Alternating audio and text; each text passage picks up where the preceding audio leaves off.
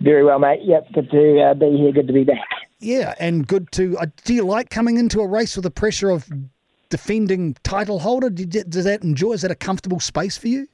Yeah, it hasn't made too much difference. I've definitely been here. I think I've won it 4 times now. So, yeah, kind of used to it these days. But it always puts a target on your back. But I think there's always a target on my back now. You like that, right? Yeah, it's a good way to go. Yeah, just to keep them looking from behind. Okay, so how do you change the target or the font or the position? What do you change to put everyone off? And what's the point to put you on? What has to change from year to year and event to event for such a seasoned athlete like yourself? Yeah, I think, for me, a bit of variety. Definitely change it up within the events I do.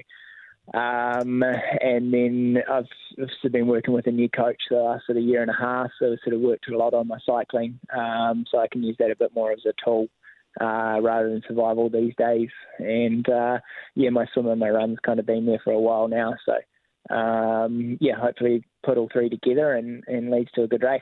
How can you determine how well your biking's going under this new coach? What do you look at parameters-wise? How do you know that actually things are working under this person? A bit of a mixture. So you obviously got results from different events, different races last year where things stacked up with some of the best in the world, and then you got power numbers and heart rates, speeds, cadence, all the data kind of metrics that you can use that you can capture on your bike at that point in time.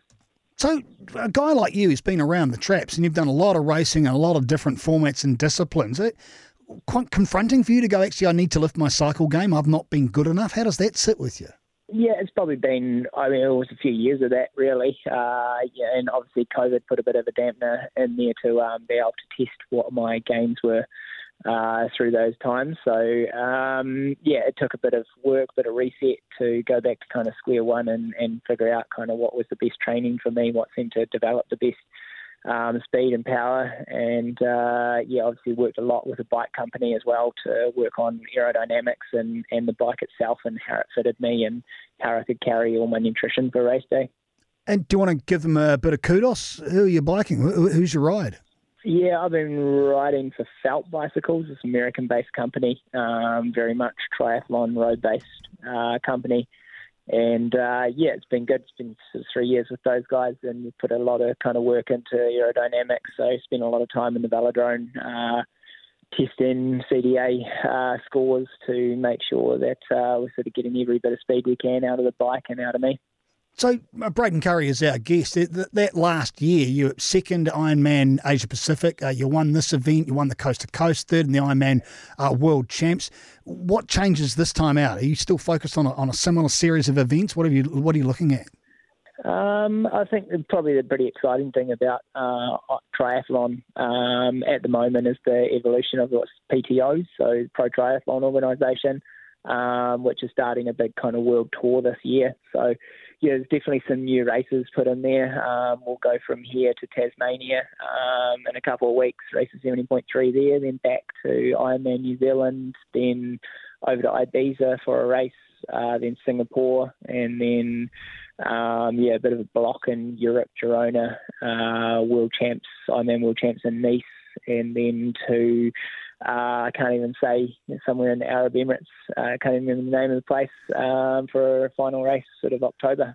Plenty on your plate, no doubt about that. And before we let you go to carry on your prep, how do you approach a super flat race like this one in Tauranga? It's just balls to the wall, isn't it, pretty much? Yeah, pretty much. There's not too much to it in the way of technicality, climbing and descending, things like that. So, a lot of it's just focusing on maximal speed at that point of time, every sort of minute of the race, and minimising any kind of little stuff-ups you might make. So just, making sure that you planned it well, nutrition and hydration's on form. It tends to get pretty warm here, towards the end of the race at 10, 11 o'clock. So making sure that you're kind of well-fueled for that last hour. Well, you're not the kind of guy that probably looks over his shoulder and cares too much about who you're racing against, but who's your biggest threat, do you think, Braden?